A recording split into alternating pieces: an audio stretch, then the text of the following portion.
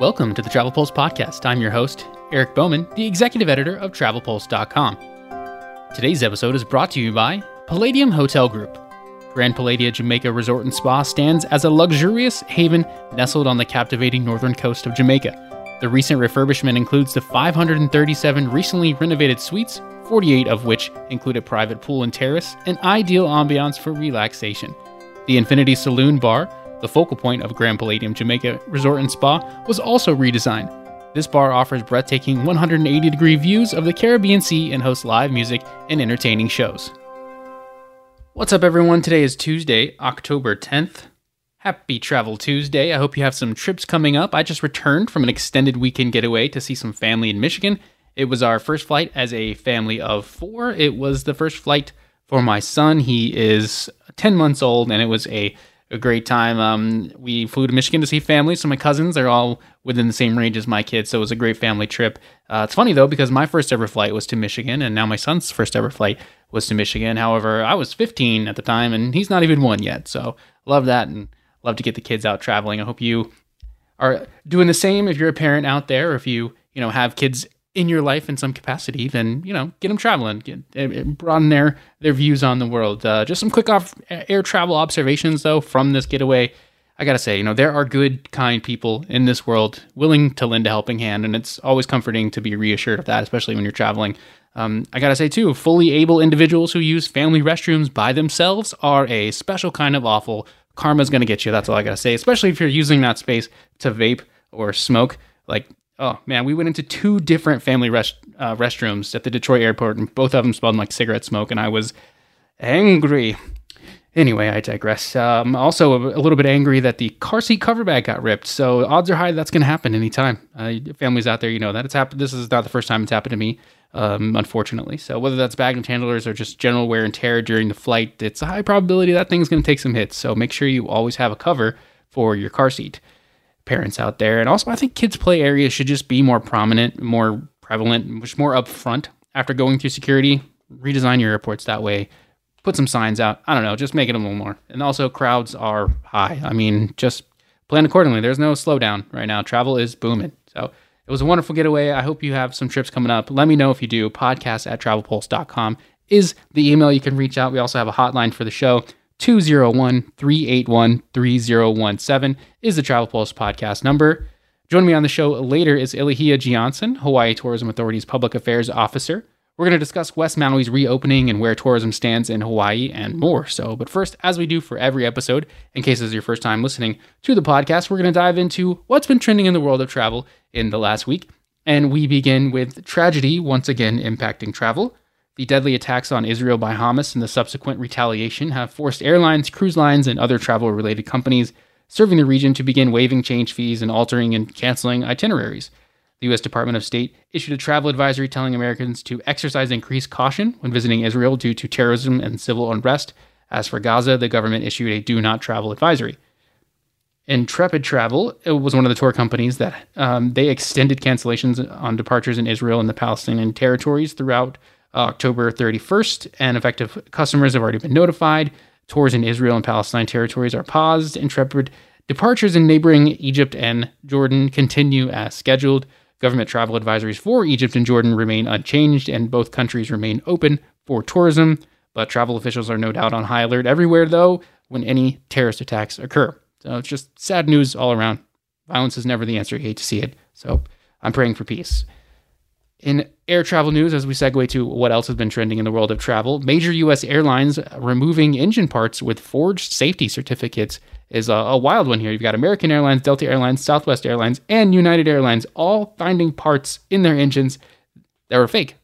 They came from AOG Technics, and only a small number of issues detected, but specifically on planes with the CFM56 turbines. The major American airlines are involved in a lawsuit now against this company, accusing it of engaging in suspicious business practices to rake in profits of $3 million.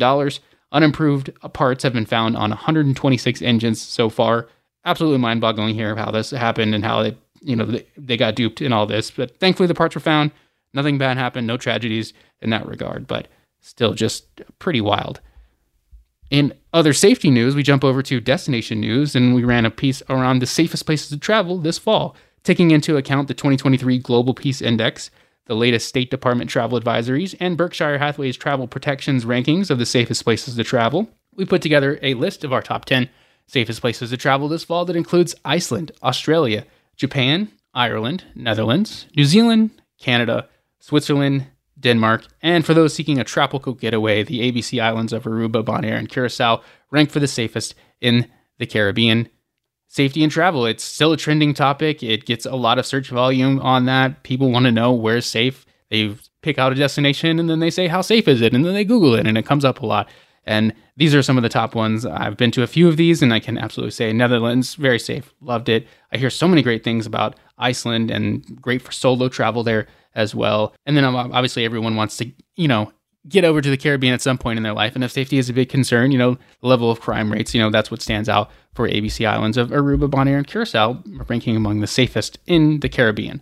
Speaking of the Caribbean, we go to the Mexican Caribbean for other destination news in the last week. And last week's show, we discussed how the new Maya train would give travelers headed to the popular resort town of Cancun a chance to venture out to some new places in the Mexican Caribbean. Well, the Mexican president announced that the Maya train will debut its inaugural route from Chiapas to Cancun on December 15th. So I'm excited for this. We've got a date set. This feels like it's been going on forever. It's not forever, obviously, but it's been a while since it's been discussed and, being built and getting going. And now we have a date set. So I hope it sticks to it and, they can launch it on this because I'm excited for this. I can't wait to experience it one day. So who's with me? Podcast@travelpulse.com. Let's do like a group trip. Train buddies. Let's test it out. Let's see what this is all about and how great it could potentially be. And especially for a lot of travel advisors out there who send a lot of clients to Cancun, Riviera Maya region. And now they got something new here, hop on a train and go experience some other parts of Mexico that you may not have otherwise known about. In other destination news, Disney World has a new discount offer that's a big win for families. Starting on November 14th, Disney World will introduce a special spring vacation packages for kids aged 3 through 9, making the prices of their theme parks, tickets, and dining plans at 50% off. The 50% off packages are applicable when families purchase a non-discounted 4-night, 4-day Walt Disney World travel package that includes a room at a select Disney Resort hotel, theme park tickets, and a dining plan. The deal is valid for most nights between March 3rd and June 30th, 2024. No doubt there will be several bookings for spring break getaways and early summer vacations in Disney World with this great offer. A lot of exciting things on the horizon for Disney. They're finishing up Epcot and the World's Showcase there, World Celebration there. This should be a lot of fun. Coming up at the end of this year is when they're scheduled to announce, and they've got a lot of things in the works, and they're always pretty busy over there. But Orlando stays busy with the theme park. So if you're going to go to Orlando and venture into Disney, I think you got to check out Universal as well. There's a lot of other things to do in Orlando too. It's a great destination. So again, that was like my summer childhood home, if you will. That's where I went every summer to Orlando. So much love for that city for sure. And anytime you can have discounts and save money, yes, please, right? Especially in these times with prices all over the place, which jumps us over to cruise news now, and we'll touch on cruise pricing in a minute because there's some news there too and discussions. But first, Royal Caribbean has revealed the name of its next Icon-class ship. Royal Caribbean International announcing the name of the next Icon-class ship will be dubbed Star of the Seas. Expected to debut the summer of 2025, the vessel is currently under construction in Finland and will feature a lineup of new experiences and Royal Caribbean favorites that will be announced in the coming weeks. Star of the Seas will become the cruise line's third ship powered by liquefied natural gas, a move in the cruise industry to make things more eco-friendly on that. So we'd love to see that. Royal Caribbean is also trying to do it bigger and better with new ships as we know. So this should be pretty fascinating to see what they announce next. And the fact that you named this Star of the Seas, I don't know, it makes me think a little bit of like Hollywood-esque or, something on that. You got to do it big and you got to do it great with the name of Star of the Seas because that packs a punch in my opinion. So let me know what you think there, as well as what you think on this other news. The big thing with cruising really right now is cruise pricing. It continues to rise as the demand remains strong. Cruise line CEOs continue to tout how bookings are going really well for 2023 and 2024 already. Even the early 2025 bookings are showing nicely. However, prices are rising and analysts and advisors don't see it slowing down anytime soon. John Maddox of Tropical Getaways Travel, former guest on the podcast here talking cruising before, told Travel Pulse, that cruise pricing right now is a double-edged sword. While it shows that demand is exceptionally strong for the cruise sector, my fear is that it is beginning to price many people out of cruises that previously would have viewed the cruising as a great value for lower and moderate budget travelers. On the flip side, though, more prices is a good thing for advisors, higher prices, better commissions on that, as Jesse Morris of WeBook Travel, also a former guest on the podcast, pointed out in our report too, as we surveyed advisors to get their takes on the cruise pricing right now. And Jesse said, quote, "Prices have been steadily on the rise, and since ships are full nearly every sailing out, it is clear that the customers still have an appetite for cruising even at the increased prices. Even at these higher numbers, cruising is an exceptional value compared to other vacation types. As long as this continues and the ships keep filling to capacity, I see the price increases as a good thing for the travel advisor community. We went without income for some time, and being able to make more now than before is a welcome sight. If the ships do not fill, the cruise lines will do what they have always done and adjust prices accordingly." End quote. Let me know what you think, fellow cruise travel advisors out there. Podcast at travelpulse.com. This is mostly on, ocean cruises and their takeaways there. And yeah, pricing is high everywhere. I mean, we see this, but again, that demand is strong. People really want to cruise. People really want to travel. They're doing what they can too. Majority of Americans are actually still planning new trips coming up the rest of 2023. And a lot of people already jumping out in front, not waiting until the end of the year, January, to map out their 2024 travels. They're already getting on that. So I'm not surprised on all this. And, color me shocked when cruise prices drop, honestly, because I don't see it slowing down anytime soon on that. Love to get your take on that and any of the news that we discussed today. Or there's always news that we can't get to. Travelpulse.com to stay up to date. Sign up for our newsletter too, so you can be in the know on all things travel news. That wraps up what has been trending in travel. Hit me up with any additional thoughts. Now we're going to jump over to our interview segment of the show. Today's episode is brought to you by Palladium Hotel Group. Grand Palladium Cantina Resort and Spa is an enchanting destination nestled along the shores of Mexico's Riviera Maya.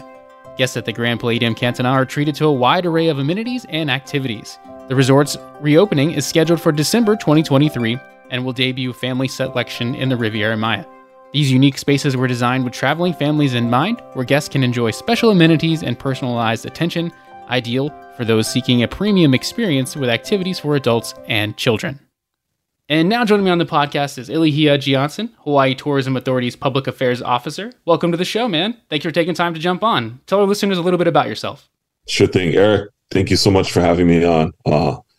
My name's Ilihia. I was born and raised in the Hawaiian Islands. Proud of it.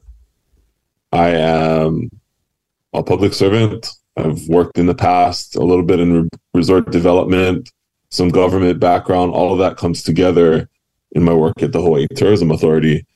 And what keeps me going to work every day is, Eric, like you, I'm a father. My 5-year-old daughter, Kawai Pomaikai.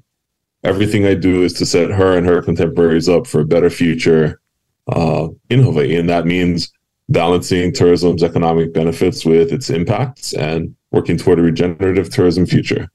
I love that. Yeah. So we're going to be talking West Maui and the reopening here, and also touching a little bit more on some of the other islands too later on. But we dive into the big news of this past week is West Maui reopened for tourism on Sunday, October 8th. So can you just talk a little bit about the importance of tourism to Maui right now and how things have been since the fires? It's been 2 months now. Sure. So just to set the stage, the island of Maui is home to about 160,000 residents. On any given day in 2023 before the fires, there were about 65,000, 70,000 visitors on island. And so the presence of visitors is a significant part of life on Maui. And for those small family-owned, multi-generational businesses that count on visitor spending, the absence of those visitors forces them to make really difficult choices, whether or not to retain employees, whether or not to keep their doors open.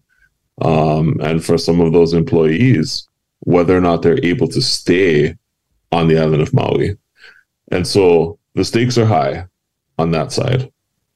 On the flip side, we have a community that experienced something very traumatic in the form of these fires. Nearly 100 family members, friends, neighbors lost. Thousands of homes, businesses, historic buildings destroyed. The town of Lahaina, which had a special place in so many people's hearts, mostly destroyed. And so as we look for the balance between the two, the rest of the island of Maui is and has always been open. The rest of the island outside of West Maui, places like Wailea, Kihei, Paia, Hana, Kahului, Wailuku, Ma'alaya, our good friends at the Maui Ocean Center, all of that has remained open throughout this. And so the governor announced on the 1-month anniversary of the fire that tourism would begin to reopen on the 2-month anniversary, which we're here talking on Monday, October 9th. The first day was yesterday. The mayor of the county of Maui came in behind that announcement with a little more detail, and he and his team set up a phased approach to the reopening. So it wouldn't be everything at once, but starting at the north end, Kapalua, Kahana, starting there, farthest away from the fires. The bulk of the rooms in West Maui are at Ka'anapali, which is closest to the affected areas. Ka'anapali still has many disaster survivors and recovery workers staying there. And so this reopening, the phased reopening, started at the north end with Kapalua and Kahana. So I was there yesterday. I've been there a number of times for some extended period of time since the fire, whether with my work at HTA or taking some time to support the county of Maui in their efforts. It was a very calm day. There was not a huge influx of visitors, as perhaps some residents were anxious for. Everything was mellow. You know, I flew into Kahului Airport in the morning. It was not significantly busier than the other times that I had come since the fire. You know, the roadways were calm, no big traffic jams, anything like that.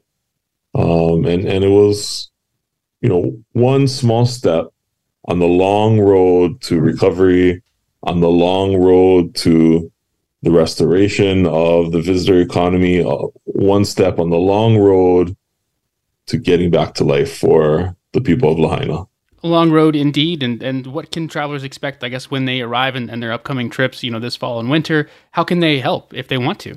Besides just, you know, getting there, just, you know, showing up is certainly help in and of itself and spending your tourism dollars. But beyond that, if they want to, you know, volunteerism stuff is definitely a trend among travelers right now, too. So anything you can share on that is great. Yeah, absolutely. We've said for a long time now that respectful, compassionate, mindful travel is helpful to Maui. It's helpful to support the people who want to be working at this time so that they can get back to their jobs. We've also worked with mental health professionals, in particular the Governor's Office on Wellness and Resilience, developing some guidelines for folks, right? And basically, the ask is for visitors to support the healing of Maui's people through their words and actions, understanding that this is a big traumatic event, and the trauma continues for some folks.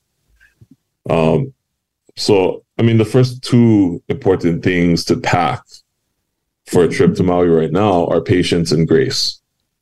There may be times where you need to wait a little longer than you're used to for food or other services. Have compassion for those you interact with. You know, the trauma that some folks experience may greatly affect them at this time. Other places may have, they may be short-staffed for whatever reason. Folks are in temporary lodging other places of the island, perhaps staying with family or friends, or they're just not ready to get back to work yet. So the patience and the grace.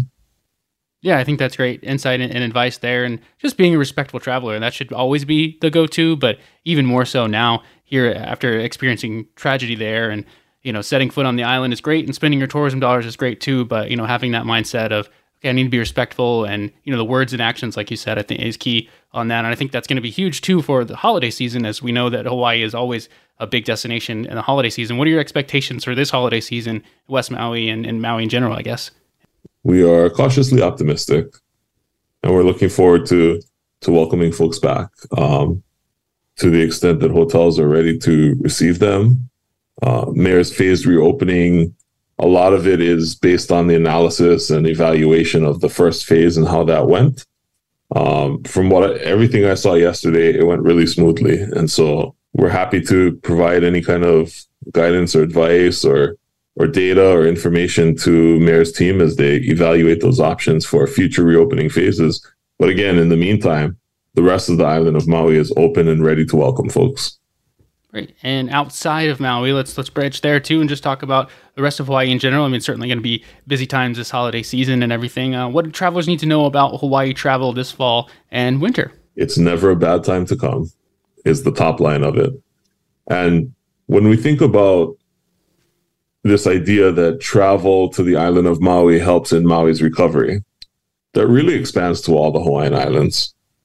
The better we do collectively, the more we can do to support our friends and family on Maui, right? The success of small businesses, the success of the visitor industry across the Hawaiian Islands provides a multitude of benefits, economic and otherwise, that put all of us in a better position to help with the recovery efforts on Maui. And so, like I said, it's never a bad time to come on over for a visit. Yeah, it's a year-round destination for sure. I know I was in Maui in 2021 and had a great time, seeing things post-COVID and that reaction. My wife has been a few times before without me, so I finally got to go there with her and experience that and bring my daughter at that time. And can't wait to bring my son back, someday and experience his first time in Hawaii and our first time as a family of four. So there's certainly a lot of ways to experience the greatness of Hawaii, whether you're multi-generation travel, which I think is really big for you guys and has been a lot of 2023. Is there anything trends-wise that you've seen a lot this year, just in Hawaii in general, pre-fires and everything, that has really stood out to you, I guess? I mean, there's definitely a lot of folks who are looking for those richer, deeper experiences. Volunteering alongside community members is one way to have a really enriching trip that gives back. GoHawaii.com, our official travel site for the Hawaiian Islands, has some listings of things that you can check out on all the islands. On the island of Maui in particular, hosting uninvited volunteers in direct recovery work can be a challenge, but there's a website with opportunities to sign up to go volunteer if there are things you want to do to directly support the recovery efforts on Maui. It's mauinuistrong.info. And I'll make sure to send you the link so you can share it with your listeners. Yeah.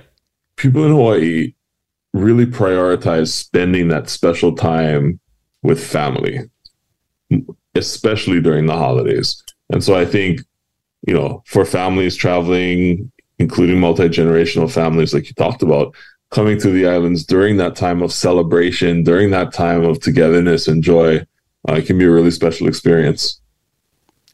Definitely so. And that there's going to be a lot of multi-generational families this holiday season. And a lot of our travel advisor listeners out there have been doing a lot of those bookings. And I'm sure that they're going to continue to do some bookings as so many people want to do last minute travel this time of year, even though it's a little difficult and more challenging in this time of year than it used to be in years past for sure. But as we wrap up here, what would be your advice to those travel advisor listeners out there who are selling Hawaii right now?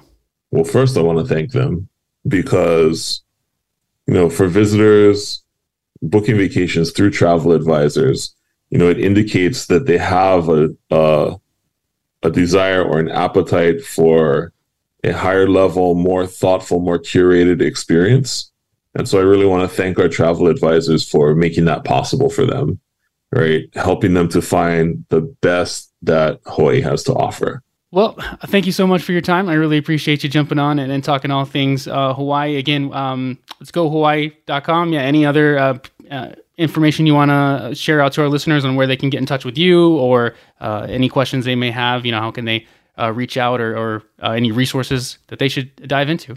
GoHawaii.com is a great central place for visitor-facing information. Agents.gohawaii.com for the travel advisors. And then for businesses in the visitor industry who are looking for some guidance, particularly with the Maui recovery efforts, we have some of our talking points and some of our materials in a special toolkit at hawaiitourismauthority.org. And folks are welcome to go check that out and use what they will. That's a little more industry focused than visitor focused, but for your audience of professional travel advisors, they may find something there. Excellent. Thanks so much again, Ilya, for your time, and I really appreciate it. So safe travels as you are out on the road right now. So take care, man. Mahalo, Eric. Take care, and we hope to see you and the family soon. Definitely. Thanks again to Ilya for jumping on and taking time out of his busy travel schedule to talk things Hawaii and updates on West Maui. That's all the time we have for this week. Thank you guys so much for listening. Again, if you could leave a review wherever you listen, I would be forever grateful. Podcast@travelpulse.com is the email. Thanks for listening. Have a great week.